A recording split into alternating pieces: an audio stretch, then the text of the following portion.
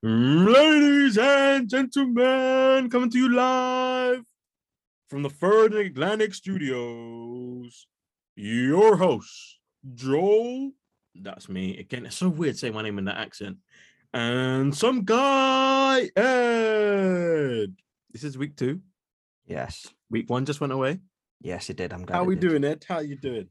Yeah, not too good. Did you manage to get a chance to watch most of the games on Sunday? I didn't get a chance to watch too many. I went to a bar in Camden, Blue Cheese, and they showed the games there. But at one point, they had 5 different events on. They had Liverpool Leeds on. They had Serie A on.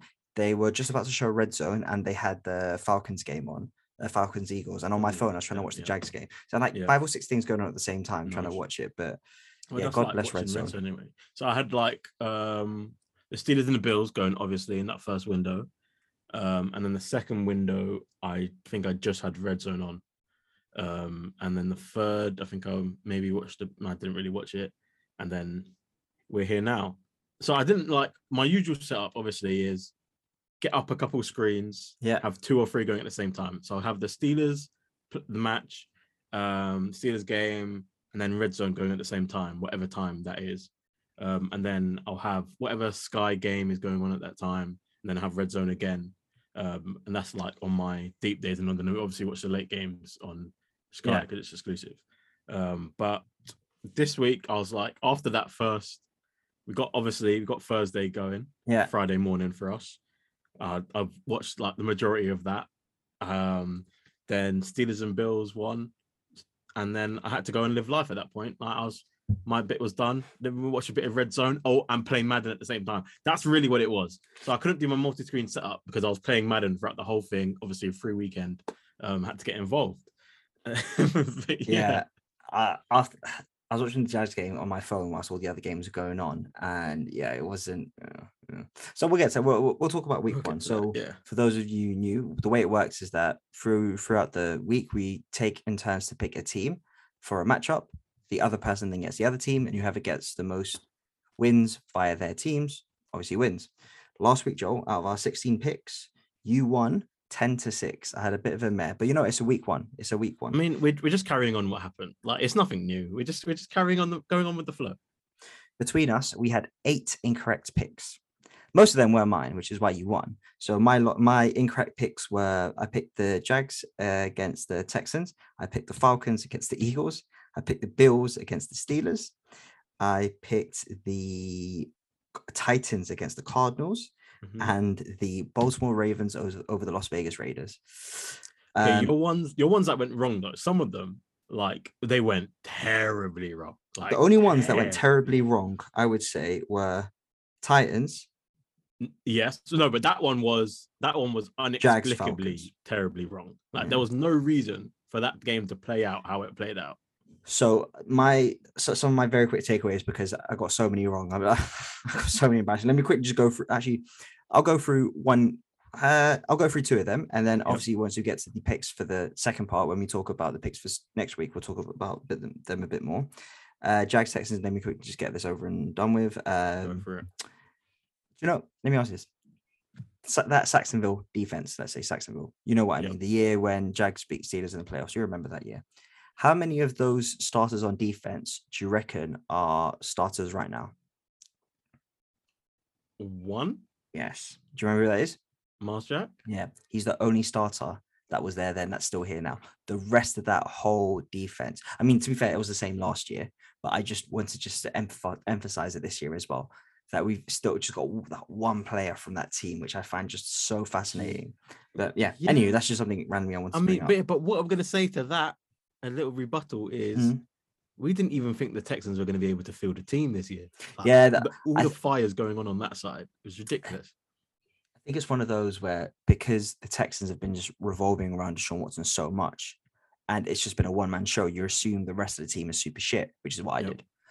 They do have some talented players, but I don't know how much of it.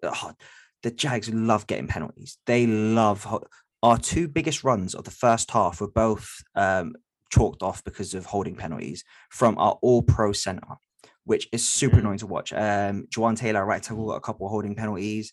it was really annoying the amount of shitty penalties we get.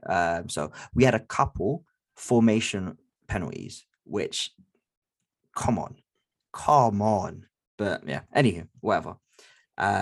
We'll skip past that. Falcons Eagles, that was one of the games that they were showing at Belushi's because I think that was the game on Sky Sports. Just really disappointed in the Falcons, really disappointed in the offense. And to be fair, credit to the Eagles. I thought their defense played super well. And the others, we'll get to a bit later. Joel, your losses, your incorrect picks. There were three of them. It was you picked the Vikings over the Bengals, the Patriots over the Dolphins, and Green Bay over New Orleans. So those were your three correct picks.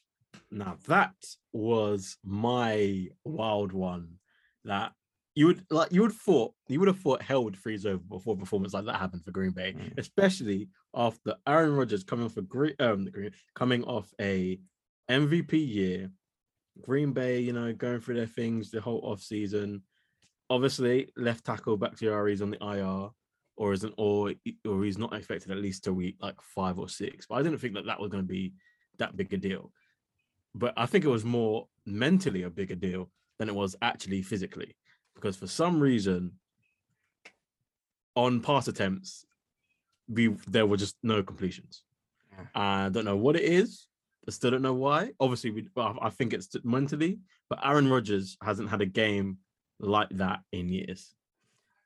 When you, especially when I watch the Jags, when you watch shitty teams on offense, you're like, they make it so hard to gain easy yardage. And on defense, it's like, oh my gosh, they lose yardage so easily.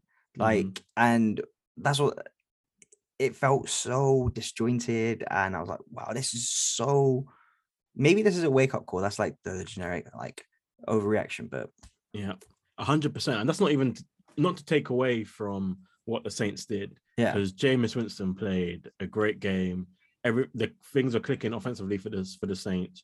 Obviously, New Orleans is going through a tough time right now, recovering from a hurricane. Yeah. But what this has shown is, as an organization, they've been through it before, and it really, obviously, it's different and it doesn't really make sense, but for some reason it just makes sense. They've been through it before as an organization, so this time it's not affecting them, even though it's obviously different players and all that.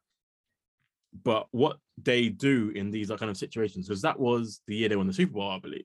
Yeah. In these situations, when the city of New Orleans is going through a tough time, Louisiana, the state, is going through a tough time, for some reason the Saints they take it upon themselves to be we're not going to be an issue during this time. We're going to be amazing. Jameis Winston comes in. For some reason, it's prime Drew Brees. He's able to throw deep balls. I don't want to hear it. He brought it back. We saw what Drew Brees was doing last year. Yeah, we're both in a similar thinking in terms of we both like Winston as an upgrade over Brees. Brees. This is the new retired Brees. Please do not get us wrong. This is the new retired Brees that he is better than. Not definitely last year. Yeah. What Drew Brees was last year, Jameis Winston is an upgrade. We both felt going into the season that could be a thing. So, with all that being said, Joel, you did win 10-6. And you take a 1-0 lead going into this year. We're hoping this year doesn't end up being tied. No, it can't be tied because there's 17 games. Yes, good. Exactly. Cool. That is it. The recap for week 1. We'll be back with the predictions for week 2. Boom.